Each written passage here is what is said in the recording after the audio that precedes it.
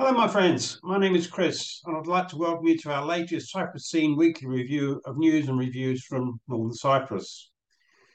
We created and published a video interview with Hakan Redif of the British Resident Society to help and promote their lobbying campaign to the UK government and share this widely to reach as many UK citizens as possible to encourage them to participate by sending their protest letter to the local UK MP and the UK Foreign Office requesting fair and equal treatment for the TRNC and people living in it.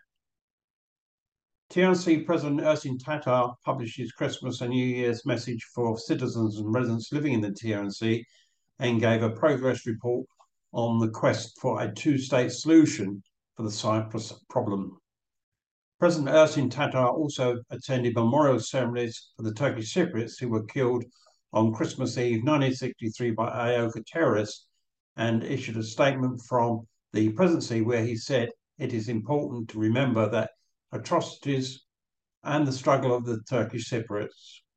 Heidi Troutman celebrated Christmas by visiting the children who were baking Christmas cookies with the Jada group and no doubt remembered many wonderful things from her own childhood.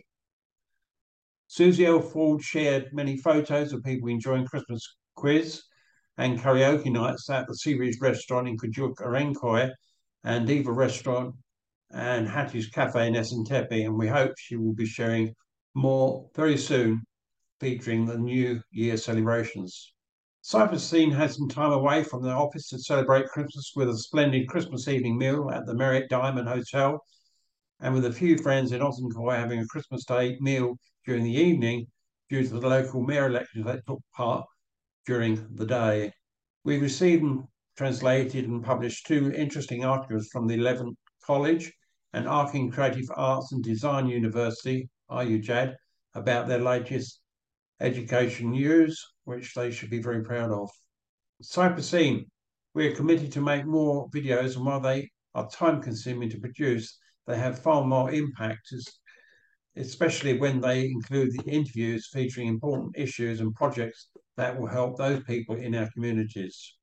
This past year has been difficult due to the sickness and sad passing of Margaret Sheard, who was a long-time key member of CyprusScene, but going forward, we are committed to continue the work she was a major part of, and if there are any followers who may want to help us, we will be pleased to hear from them.